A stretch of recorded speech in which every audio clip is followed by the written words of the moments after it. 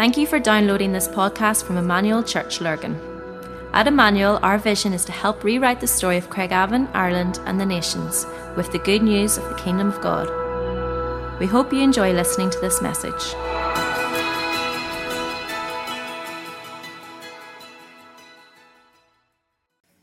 good to be here. It's good to be able to share the Word of God with you this morning.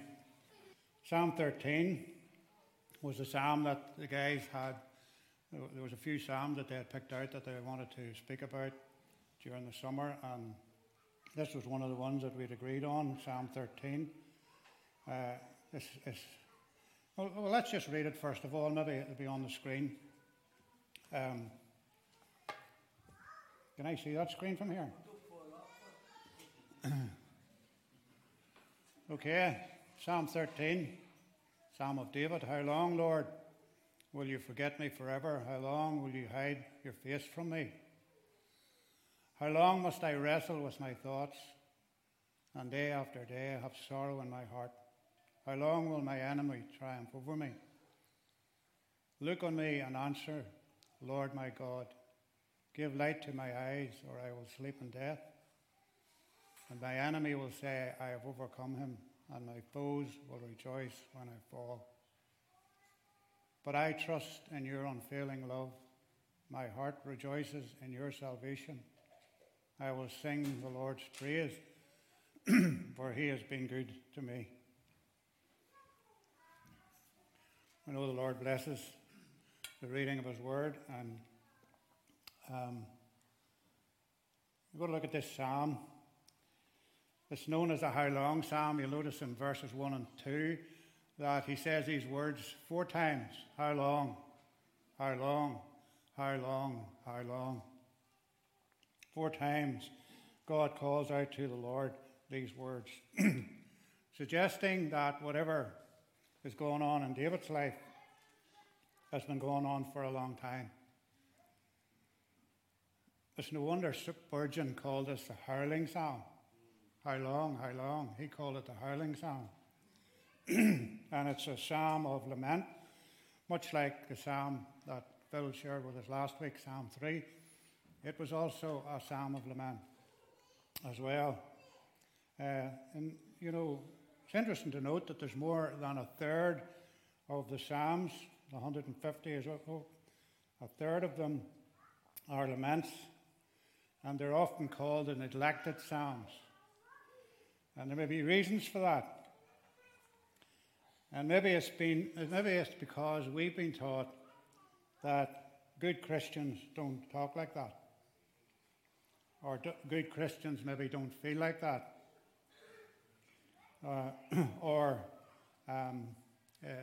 Lamenting is a sign that your faith is weak. Maybe we've been taught that sort of thing. But you know, our laments are a response to the pain of life.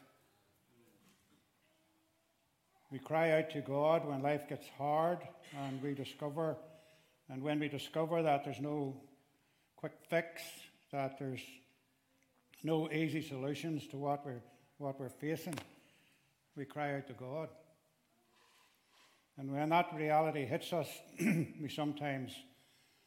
when we're in that frame of mind, we sometimes wonder, is it even any use to pray? And maybe there are times when we've even felt abandoned by God. But you know, we can afford, David will show us here in this psalm that we can afford to be honest with God. Because we know and we'll see at the end of the psalm, as he knew deep down that God loves us. And so we can afford to be honest and tell him how we really feel. And we should also remind ourselves that these psalms, these lament psalms, have been put in, God has put them in his word. He's included them for us and for our benefit. He wants them in the Bible. And he wants them there for our benefit. Because, you know, the Bible never paints the picture. The Bible never paints the picture that the Christian life is all going to be rosy and it's going to be an easy path. If you were to read in the book of James, James tells us in chapter 1, he says, consider it joy when you enter into trials. Consider it joy when, not if, but when you come into trials. So let's see how this psalm can meet us when we are feeling like that, when we are stressed or when we are distressed. The psalm falls nicely into three parts of 2 verses each. Okay, I've got 3 P's here. I'm copying Phil here. Precipitation, the problem, the petition, and the praise. Like 3 P's in a pot. Verses 1 and 2, we find the problem. Verse 2 and 3, we have the petition. And verse 1 and 2, the problem. Verse 3 and 4, the petition. And verse 5 and 6, the praise. So what was the problem? Verses 1 and 2. Phil will put it on the screen for us there. 1 and 2, what's the problem? Well, the problem is that God seems distant. We don't really know why or what the circumstances were at the time of writing. Most commentators think that David here was on the run from Saul, that he was hiding in caves. Saul was still on the throne. David had been anointed, but Saul was still on the throne. He was still king. Others think that, as Phil shared in Psalm 3 last week, that he was on the run from Absalom. Not really sure about it. But whatever the problem, it had gone on for a long time, and David tells us now that he feels disoriented, he feels forsaken, and he feels forgotten. And he vents his anger and he vents his pain to God. And in other words, as I said earlier, he's being honest with God as to how he feels.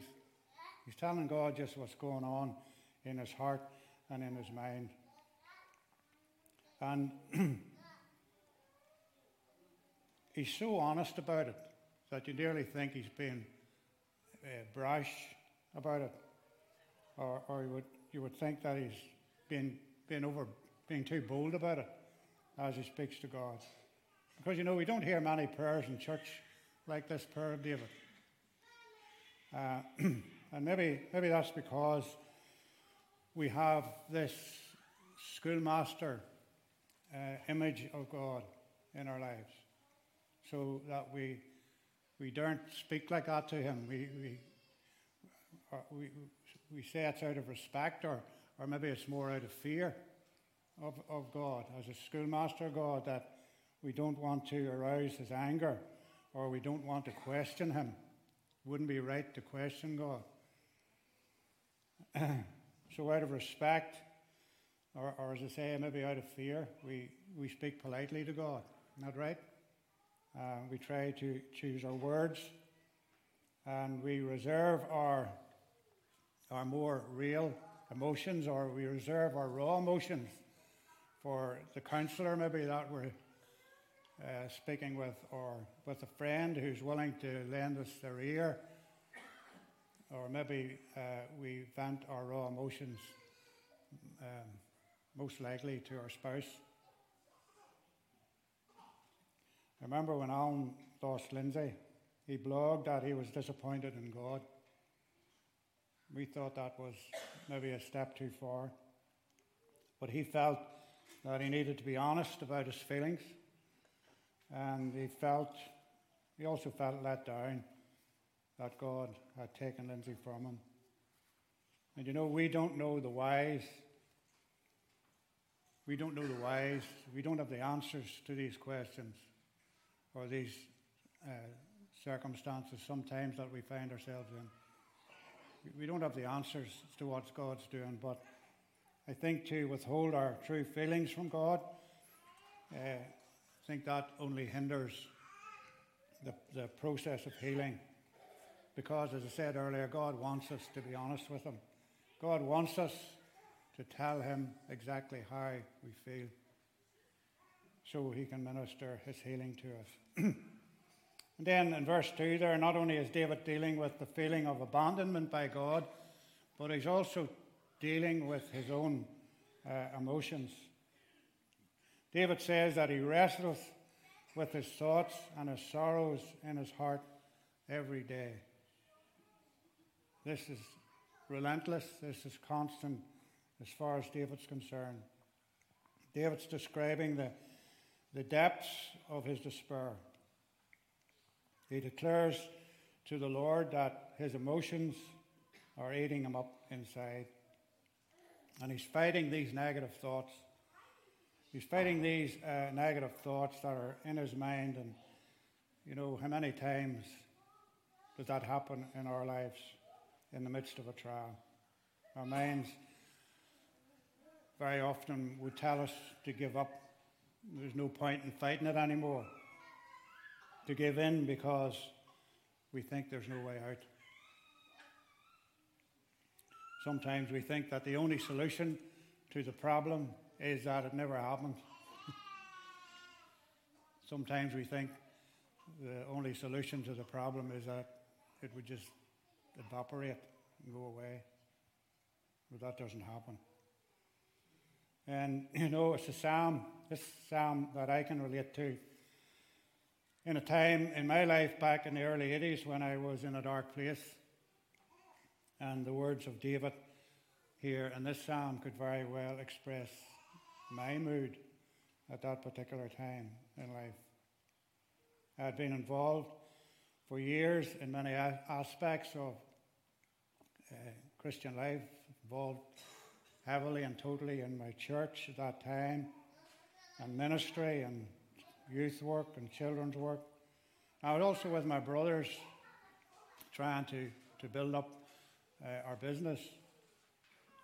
So working long hours and then coming home, rushing out to church and, you know, just burning the candle at both ends. I became mentally, physically and spiritually exhausted. And I suffered a breakdown, ending up in hospital. And at this time, I felt like David. God seemed distant. God seemed even uncaring. I was blaming God for my own mismanagement of my time. And God seemed distant and uncaring, and I wondered how long these dark days would continue. How much longer would I be tormented by anxiety, by uncertainty about the future, and why had God forgotten about me? Because when this happened to me, back in those days, for someone like me to be in a hospital with a mental illness was taboo.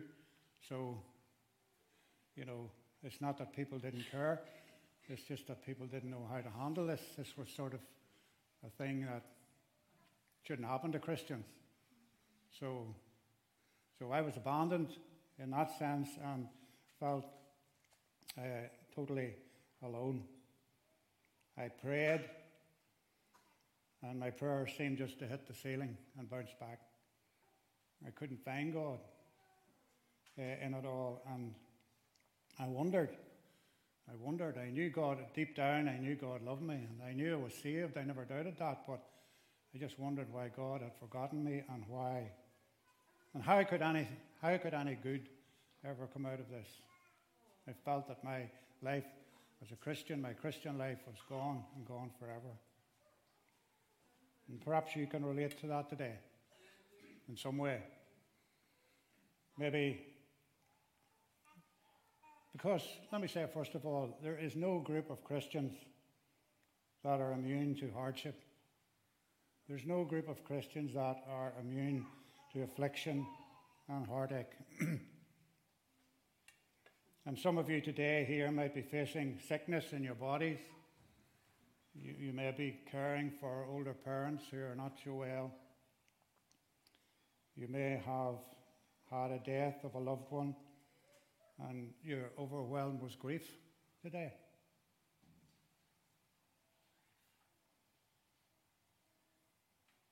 Or you might be facing financial problems, or maybe some type of job insecurity.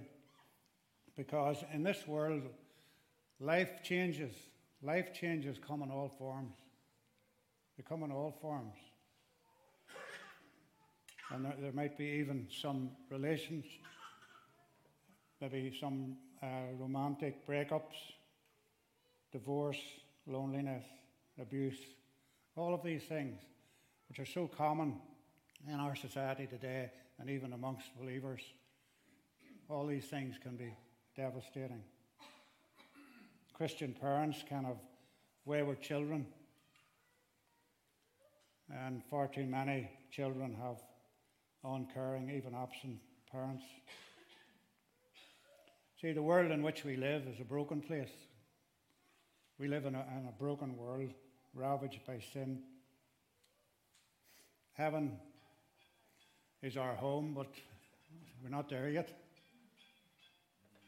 We still have to live in this world that is racked with sin. And being a Christian, being a believer, doesn't give immunity from physical pain, nor does it give immunity from mental anguish. And so, I know that in my case, I couldn't figure out what God was doing in my life, and sometimes that's difficult. And maybe some of you today may have the same question that I asked and the question that David asked here. How much longer, Lord, is this going to go on? David here expresses the fact in verse 2 that his insides is churning, and he feels the tightness of the stress throughout his body, and the cry of his weary soul is, oh God, how much longer? How much longer? And then something happens in verses 3 and 4. Something happens in verses 3 and 4. David appeals to the one who is bigger than the problem. Yeah? And this is his petition. Verses 3 and 4, he's calling out to the Lord. Answer me, God, he says. Answer me, God, before it's too late. David petitions God. He cries out to God from the depths of his being. He says, David's being real with God. He's being totally honest about his feelings. He's crying out to God, and he's saying, God, I can't remain in the dark and bear this much longer. Actually, what David is really saying here is, God, you have to come to my defense. And you have to come now, because I can't stick this any longer. Because if you don't come now, he says, the enemy will get the victory, and I'll be defeated. I'll be destroyed.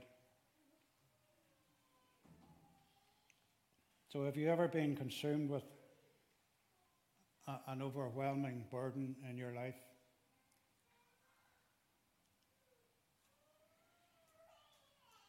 You know, you're dealing with something. Maybe today you're dealing with something. You know, like it's the first thing you think about when you're waking in the morning. And it's the last thing you think about when you go to sleep at night. And maybe if you make it out of bed in the morning, or if you're waking up in the morning, you maybe just don't want to get out of bed. You want to just pull the sheets over you and stay there. But if you make it out of bed, you know, during the day, the burden hangs over your head and saps your vitality. You can't do your job right. You have no joy. You can't even speak to people the way you would like to. This is a time in my life. This is the sort of thing that I experienced that I referred to earlier. And maybe today you too are gripped by that kind of panic, that kind of helplessness, that kind of sorrow and even regret. And then he says here, give light to my eyes, Lord, or I will sleep in death. What David's really saying here, well, first of all, he realizes that he needs light. There's a dark cloud over him. He's living in the dark. He's living within the shadow of this dark cloud. He needs enlightened. He needs God to come and give out light to his eyes. He needs to see the things. He needs to see things the way God sees things. And it's true, isn't it, that when we look at what we're suffering through our own eyes, things don't make sense. We can't get them to add up. They don't. We just wonder what good could ever come out of this. We don't understand why we endure the things that we have to go through sometimes. And I think, like David here, we need to ask the Lord to open our eyes to see him in it. We need to ask God to come and show us light so that we can trust him in the situation. We need our eyes to be enlightened so that we have an eternal perspective on things. Alternative to that is to go on the way we are and continue in not having an eternal perspective, but having a more carnal, fleshly, physical view of life. We need to let our eyes look at life with the spiritual eyes of the Lord. God's perspective, of course, in this is seen most clearly in what Phil shared earlier when we were breaking bread. God's perspective in all of this is seen at the cross of Calvary, where God's own Son, Lord Jesus, came into this world and lived among us. Remember, he was God in flesh. He said once, if you've seen me, you've seen the Father. So God has lived among us, and God has experienced our infirmities, and he can identify with our weakness. Yeah. God can identify with our frustration. God can identify with our disappointment. Because Jesus was on the receiving end of all of that. Jesus was on the receiving end of betrayal. He was on the receiving end of loneliness. He was on the receiving end of execution. And he knows what it's like. Jesus knows what it's like to be all torn up inside. Jesus knows what it's like to wrestle with anxiety. And while he hung on the cross, that was one of his laments. Remember? Psalm 22. My God, why have you forsaken me? You know, Jesus could very well and just as appropriately recited Psalm 13. How long, O Lord? You need to remember that when Jesus hung on the cross, he was alone.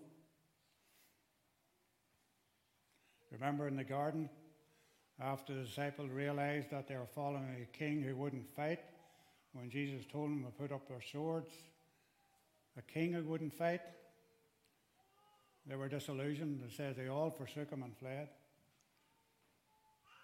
And when Jesus hung on the cross, he was alone, except for his mother. His mother was there. And John was there afar off, stood at a distance. And Jesus called him over and he said, John, behold your mother, take her away to your own home and look after her. I think Jesus just didn't want his mother to see him in that state. And Jesus was alone. So he can identify with all our weaknesses, our frustrations, our anxieties, and our infirmities. And nevertheless, God used that injustice to Jesus to accomplish our redemption. That's the great thing about it. Jesus' emotional and physical suffering, it was never beyond God's control or Jesus' control. Remember, he said, nobody takes my life from me. I have power to lay it down. I have power to take it up again. It wasn't beyond his control, but it was part of God's plan, to which the Lord Jesus had willingly consented and agreed to.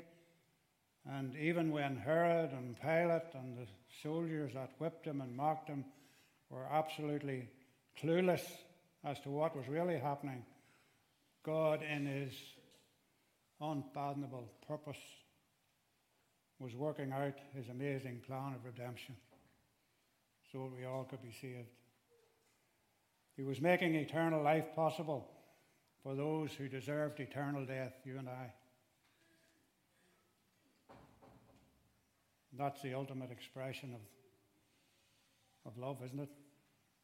For God so loved the world that he gave. And so what God has done in the past on our behalf can give us an assurance today that he hasn't forgotten us. And somehow, and often we don't know how, but somehow God will work out everything for good. So if the psalmist has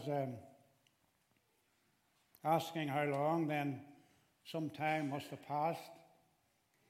And isn't that our struggle? Isn't that our struggle? Waiting. We don't like waiting. You know, to sit 5 minutes in McDonald's drive-thru, we start getting fidgety. We don't like waiting. But you know, God has his own schedule for loving and for answering his people. From our perspective, God never seems to be in a hurry. From our perspective, God seems to take his time. But from God's perspective, he's never late. He's never late. And so we wait in the middle of our suffering with the assurance that he is in control. We've got to remember that. And that assurance helps us, that assurance delivers us from giving in or giving up. And knowing God can redeem our suffering offers us hope, and our petition can then move into the last section here, verses 5 and 6. Praise. David has not yet been delivered fully. Verse 5 and 6, he begins to praise God, but he's still in the same place.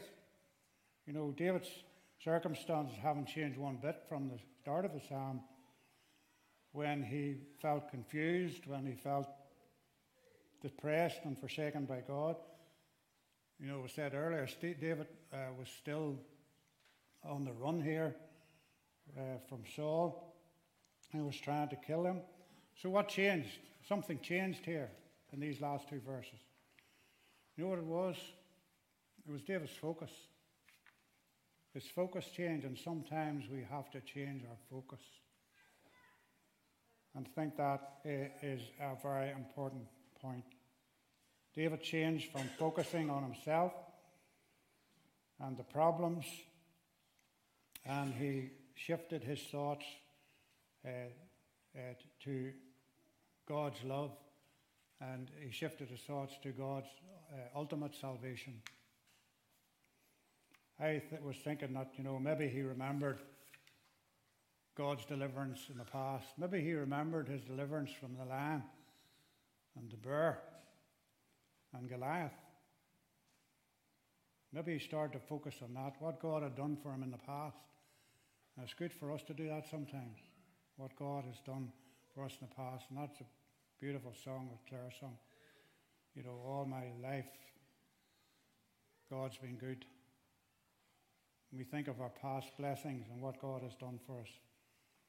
And that shift in focus moved David from confusion and depression into joy and praise. But it didn't happen accidentally. Notice what it says. But I trust in your unfailing love. But I trust, That's emphatic. Aye. A deliberate choice David made to rely on God's love. Rather than continuing to focus on his problems, he started now to deliberately choose to think of God's goodness to him in the past and to rely on the love of God. He chose to interpret the circumstances by God's love rather than to interpret God's love by his circumstances. I know it's true, at a time of trial, the devil tries to get us to doubt God and doubt God's love, but we have to resist that temptation, and we have to affirm to ourselves with God's word that he causes all things to work together for good to those who love the Lord. You know, like Joseph, remember Joseph way back in Genesis 50, where he said to his brothers, he says, you meant it for evil, but God meant it for good, and God turned it around for good. David had the faith here to do that. And when David chose to trust in God's love, his heart was filled with joy as he thinks of the deliverance which God will bring about. That's important. That's a very important point. The faith kicked in here. And David, by faith, counts God's future deliverance as past. Look what he says. I will sing to the Lord because he has dealt bountifully with me. David had the faith to believe God would eventually deliver him. And by faith, David counts God's future deliverance as past when he says this, I will sing to the Lord because he has dealt bountifully with me. Time's up. Claire's going to come and we're going to just sing a song to close, and then Phil will pray as we close. But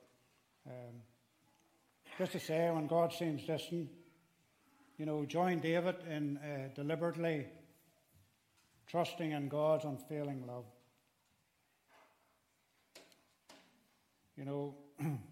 David wrote another psalm, in Psalm 103, and he said this, as high as the heavens are above the earth, so great is his loving kindness towards those who fear him. You can count on that today as a believer. You can count on God's unfailing love towards you. Even if your circumstances today seem contrary to that, he's only taken you through the difficult times in your life to develop maturity and godly character. You say, Alan, but it's been months. You say, Alan, but it's been years. I know. For me, it was years. But that's the way God works.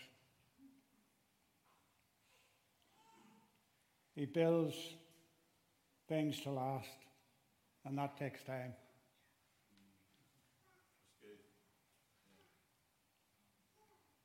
It takes time to build something that's going to last.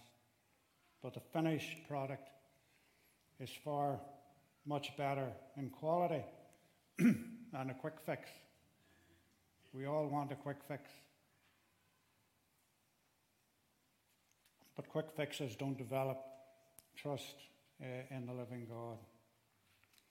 And so just let me say in closing, if you're here today and you're distant from God, you feel that you're distant from God. First of all, if you feel distant from God this morning because you've never had your sins forgiven, then the same is true. The answer is the same. Call out to God and put your trust in his unfailing love as he demonstrated at the cross of Calvary for you. For God so loved the world that he gave his only begotten Son, that whoever believes in him would not perish, but have eternal life. Okay? He died as your substitute. And he took the penalty that you deserved. And if you would turn to him this morning for salvation, he has promised in his word, in John chapter 6, him that comes to me, I will never cast out. And if you've come here today with a lament in your soul, if you've spent the last days or weeks or maybe even months pouring out your thoughts and your questions to God, crying out, how long, Lord, how long? Answer me. Remember me. Remember this, God can be trusted. God can be trusted. There's another Psalm 77 which Asaph wrote. He was a Levite, leader of the praise in the temple. And he wrote a psalm which starts off with a lament and ends in praise. When the psalmist, the Levite, the Israelite, remembers, well, first of all, his people are enslaved. That's what the lament is. They're in bondage. But he remembers their deliverance when God made a path through the Red Sea and delivered them. That's Psalm 77. And God will make a way. And that's what Claire is going to sing to us now. God made a way through the Red Sea for the Israelites. And whatever's going on in your life today, be assured of this: God can make a way for you. God bless you.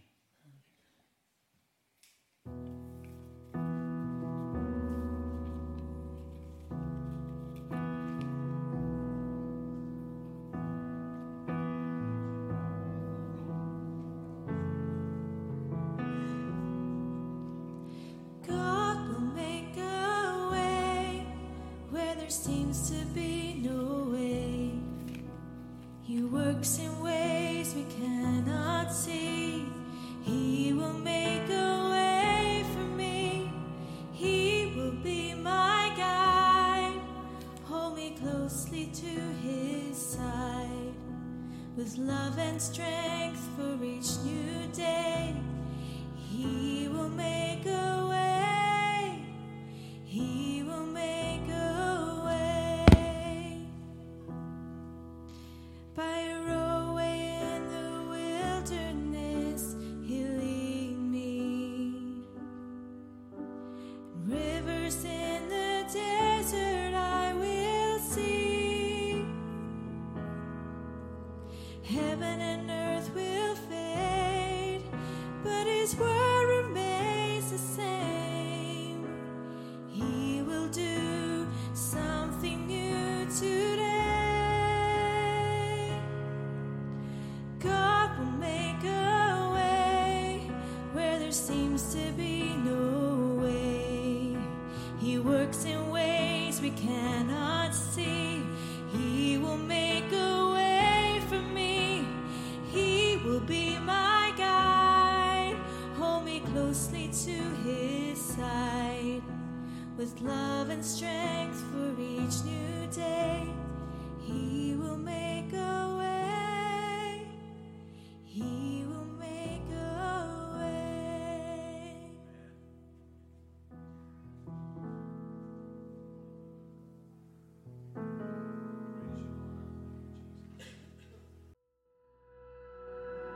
We hope you enjoyed listening to this podcast.